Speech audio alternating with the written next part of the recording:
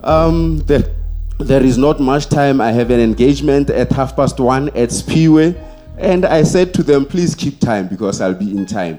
I don't know what time it is now.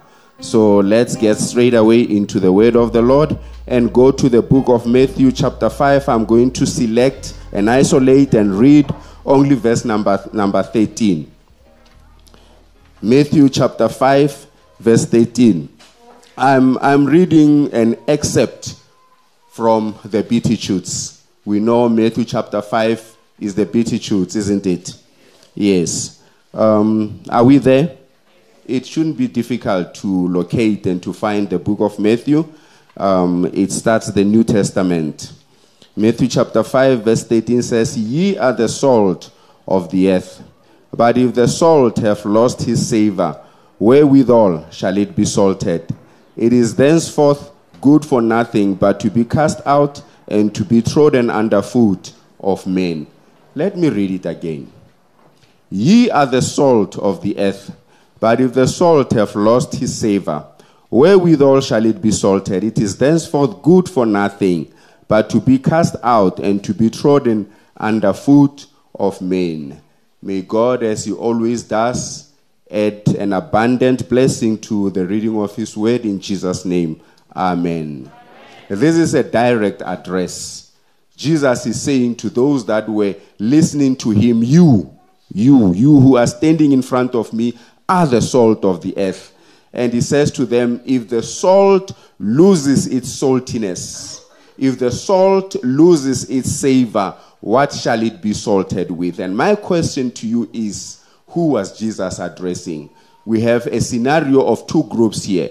We have the group of the multitude. If you read from verse number 1, it says, verse number 1, "And seeing the multitudes, he went up into a mountain, and when he was set, his disciples came to him." So my question to you is, who was Jesus addressing here? Was he addressing the multitudes that the Bible says when he saw, he retreated to the mountain, or was he addressing the disciples? Let me get that from you before we proceed. Who was Jesus addressing? Huh? Both. Huh? Who was Jesus addressing? Read verse number 1 and tell me who Jesus was addressing. The multitudes. Read verse number 1 again and tell me who Jesus was addressing. Huh? The disciples, the multitudes, both. Both. Let's read verse number 1. "And seeing the multitudes," so the multitudes are there, he sees them. "And seeing the multitudes, he went up into a mountain.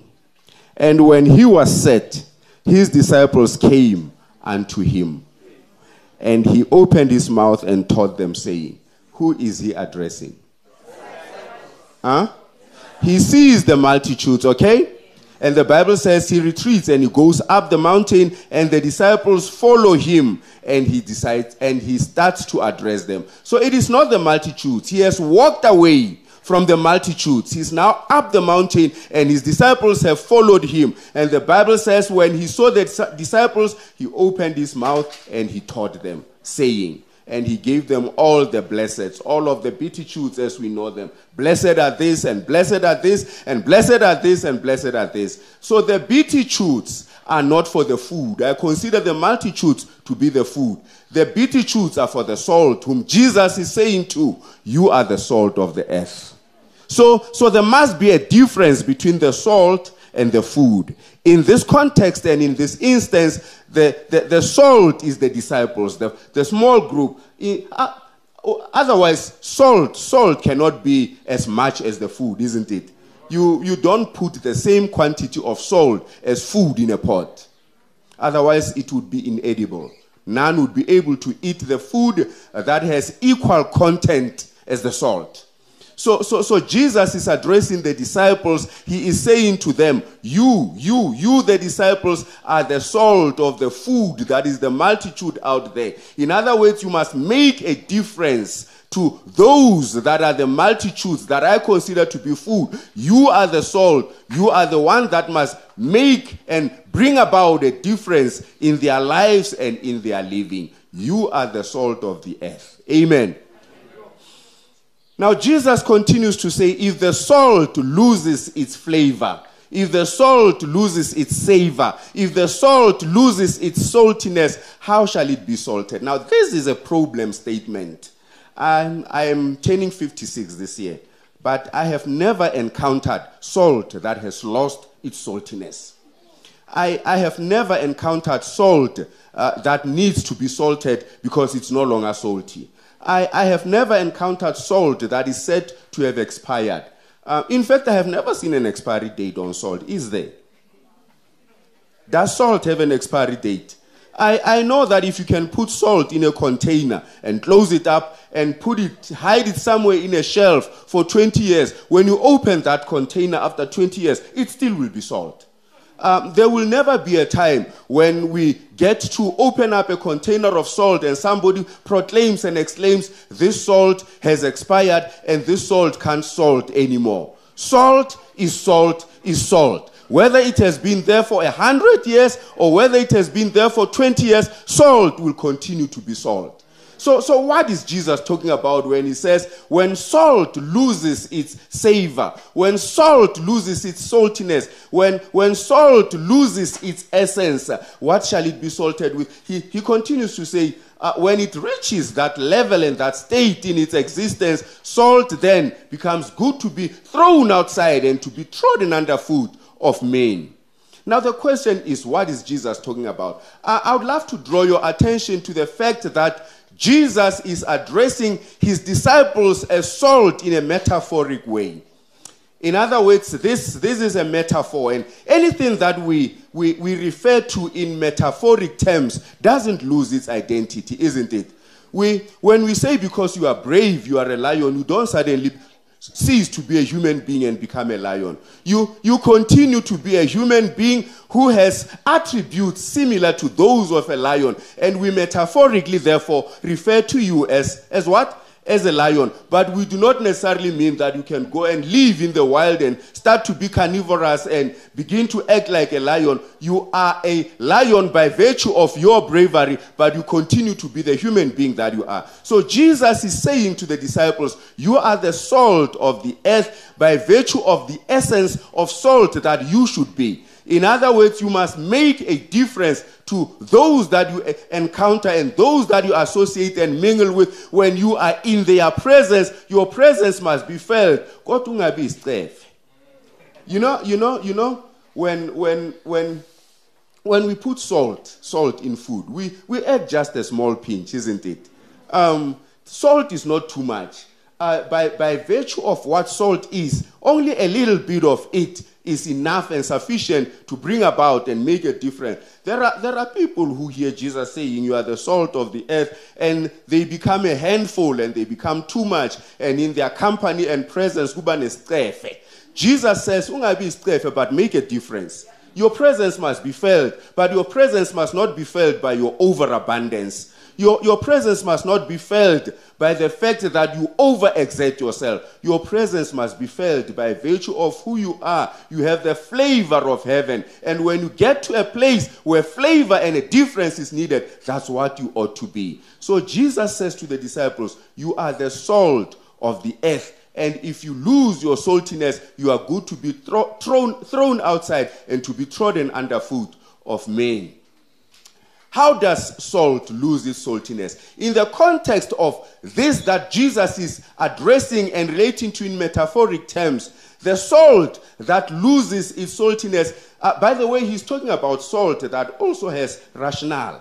He's talking about salt that can decide. He's talking about salt that can think, because you are that salt and you can think and you have rationale and you have logic and you have a decision to make. So Jesus is addressing the kind of salt that can decide to salt or not to salt. Are we together? And he says when the salt that can decide to salt or not to salt, it becomes, when it gets to a point where it decides not to salt, because it can decide, it can think, it can make up its mind. It can say, I'm going to salt or I'm not going to salt. When it decides not to salt, it loses its saltiness. And Jesus says, when it gets to a point where it decides it's not going to salt, it's not going to make a difference, Jesus says it's good then to be thrown outside and to be trodden underfoot of men. By the way, salt is both a verb and a noun, isn't it? We salt with salt. Again. So Jesus says when the salt that should be salting decides not to salt, it is good for it to be thrown and taken outside to be trodden underfoot of men. Why does Jesus say it's good to be thrown outside and to be trodden underfoot of men? It's because salting salt with salt is a waste of salt, isn't it? You cannot salt salt.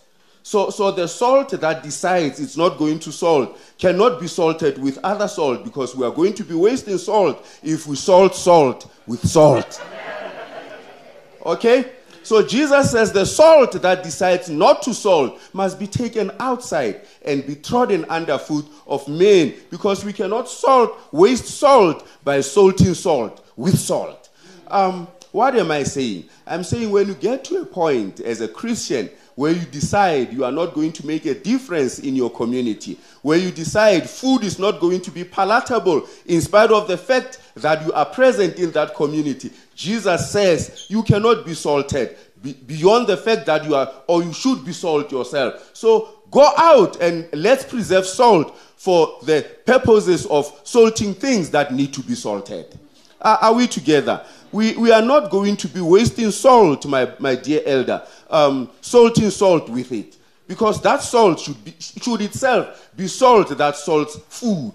So Jesus is saying to the disciples, you are the salt. And the multitudes that we left out there are the food that you need to be salted. Do you live in a community that needs a difference, and which difference you can be? If you are not going to be that difference in the community that you live in, Jesus says you have lost your savor and you are good to be thrown outside and to be trodden underfoot of men. There is a scenario in the Bible of a family way back in Sodom. You remember?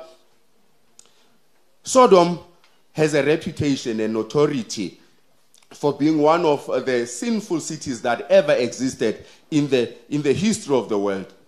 Until the Bible says God looked and beheld from up in glory, and he could not countenance the evil of Sodom and Gomorrah anymore. In the meantime, there was a family there. There was a family of Lot in Sodom and in Gomorrah. The judgments of God visited Sodom and Gomorrah in spite of the fact that Lot and his household were in it. And then comes a day when God could not continue to stand this any longer, and the Bible says 2 angels were sent. You remember, after warning them of the impending doom, the Bible says the angel said to the household of Lot, up and get out of this city, because God is going to destroy the city. We know the story.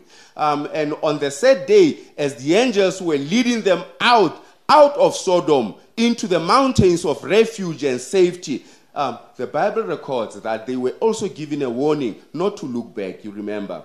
They were given a warning not to look back. And the Bible says, as they were fleeing the burning city of Sodom, Mrs. Lot, whom we do not even know by name, it is unfortunate that she has gone through the pages of the chronicles of the existence of humanity, but her name to date remains unknown. We only know her as Lot's wife.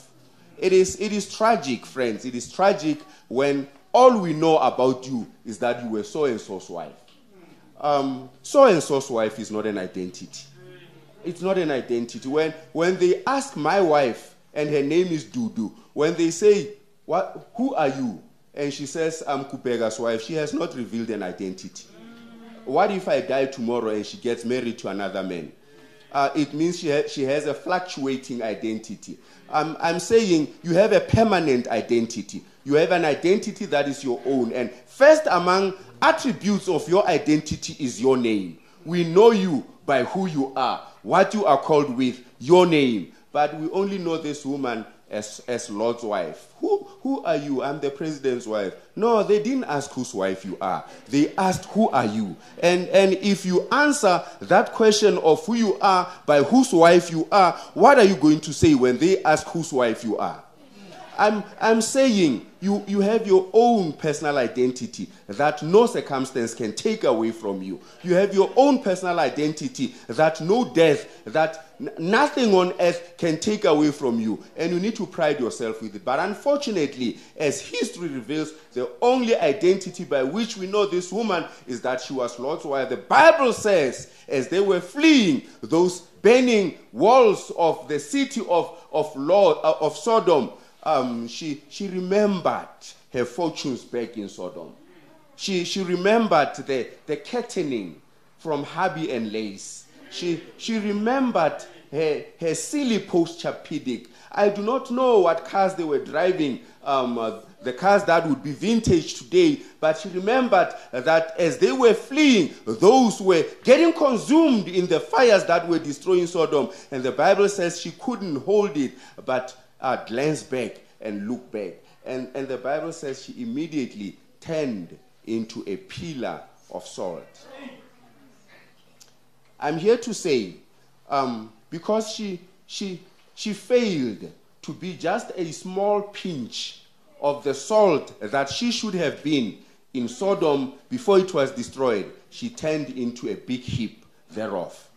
It is unfortunate that Mrs. Lot failed to be a small pinch of salt that she was supposed to have been back in Sodom.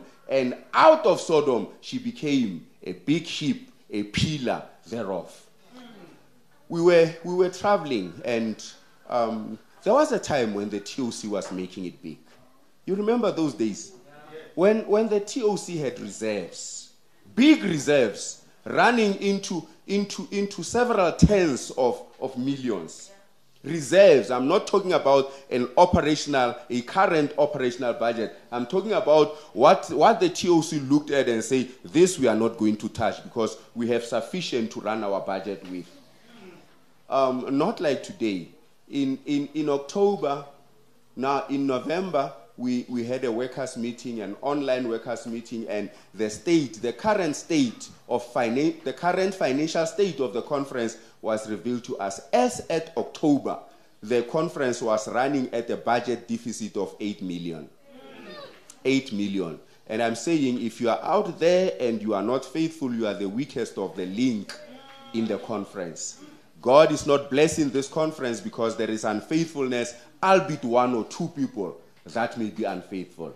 I'm saying, when God says, I'm going to bless you, he's not only talking about individuals, he was also addressing Israel as a collective. And if in Israel as a collective there was unfaithfulness of one or two people, the rest of Israel would not receive the blessing that God wanted to give to it. So I'm saying we may be having a deficit, not because there are not people in the conference that are faithful, but because there are people in the conference that are not faithful, and so God is not able to bless this conference. Think about it. I was saying there was a time when we had an abundance, excess, and our budget was healthy. And in 2011, those of us who then were over 20 years in the ministry had the privilege of being given a tour by the conference out of the resources that you had made available. I mean, you who are faithful. And we managed to go to Israel, and we managed to go to Turkey and visit the Bible lands and visit the sites of the 7 churches of Ephesus. You remember those churches? Laodicea, and our tour guide was calling it Laodicea, and we saw, which other church? Pergamos. We saw the site of Thyatira. We saw the site of Smyrna, and all of those. They are far apart, spread across Turkey. We saw all of those places. But my highlight that I want to reveal to you was that as we were traveling, we also went to Mount Sinai in Egypt. As we were traveling from Israel by bus, going to Egypt, to Mount Sinai, we passed by a very long wilderness, a very, very long wilderness, on the side of which was also the Dead Sea, which we managed to see. But as we were driving and proceeding towards Sinai, our tour guide said, I want you to look to the far, far end on your right-hand side. And we all looked at that direction. And he said, do you see the image that you are seeing very far there? We said, yes, we're seeing it. She said, that is the heap of Mrs. Lot. That heap that you are seeing there, it is the heap of salt that Mrs. Lot became. And my heart sank when I saw that image, and it struck me that she became that image because she failed to be a small pinch of the salt, big heap of salt that she has become outside of Sodom. And I'm saying, friends, if you are going to be a metaphoric kind of salt that refuses to salt in spite of the fact that you have capacity to, because when Jesus says you are, it's because you have the capacity to be. Jesus can't say you are the salt when there's nothing saltful about you. So Jesus says you are the salt because he knows there is salt in you and you have the capacity to salt. And if you use your imagination and you use your power of choice and thought not to salt when you have the capacity to salt, one of these days you are going to be like that big heap that we saw on our way to Egypt, to Mount Sinai, that was said to be Mrs. Lot. What is the entire purpose of this sermon? The entire purpose of this sermon is that there is decay in the world. There is rottenness in the world. There is a need for preservation in the world. And the only thing that can bring about a preservation in the world that is decaying, in a world that is rotting, is the attribute that you have, that is salt. Did you know that salt preserves? Way back when they did not have refrigerators, a family would not slaughter a cow and consume it within a day. No, they wouldn't. They would consume it for a long period of time. And how did they preserve it? They use salt to preserve it. Now I'm saying, if in your community there is rottenness and decay and you are there, you are good to be taken, thrown out and trodden underfoot of men because you are refusing to be the salt that Jesus says you are.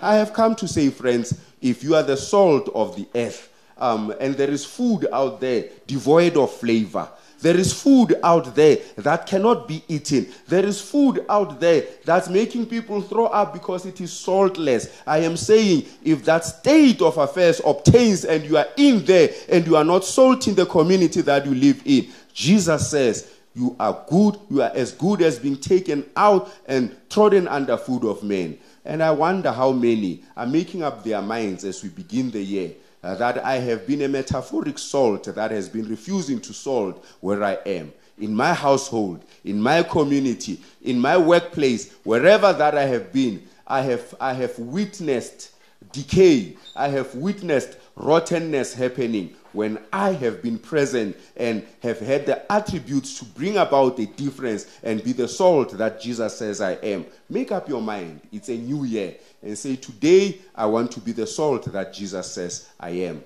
Does anyone want to make that decision this afternoon as we pray together? To be the salt of the earth and not to need salt when you are already the salt.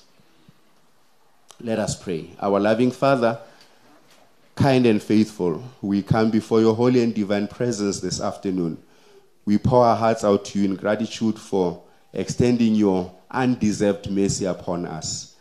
We make our new resolution, not because it's the time of the year, but because it's that moment in our lives when we need to make that resolution to bring about a difference in communities, in households, in workplaces, schools where we study, to be the salt of the earth. We pray, Heavenly Father, that you may give us the courage to be. In fact, Heavenly Father, we realize that saltiness is a natural attribute. And so we pray, Heavenly Father, that you may make it natural with us to salt because we are salt. Not because we are prodded to do so, not because we are encouraged to do so, but because we are salt. Therefore, Heavenly Father, grant that as we go about our daily living and our daily existence, our living may not just be an existence, but that it may be a purposeful living that makes a difference where a difference is needed. Bless this, your church. New leadership has been brought in for 2022. Grant that this Kempton Park Central Church will grow in leaps and bounds in 2022, and that your coming may be enhanced. We surrender our lives and all that has to do with ourselves, and this we do in Jesus' name. Amen.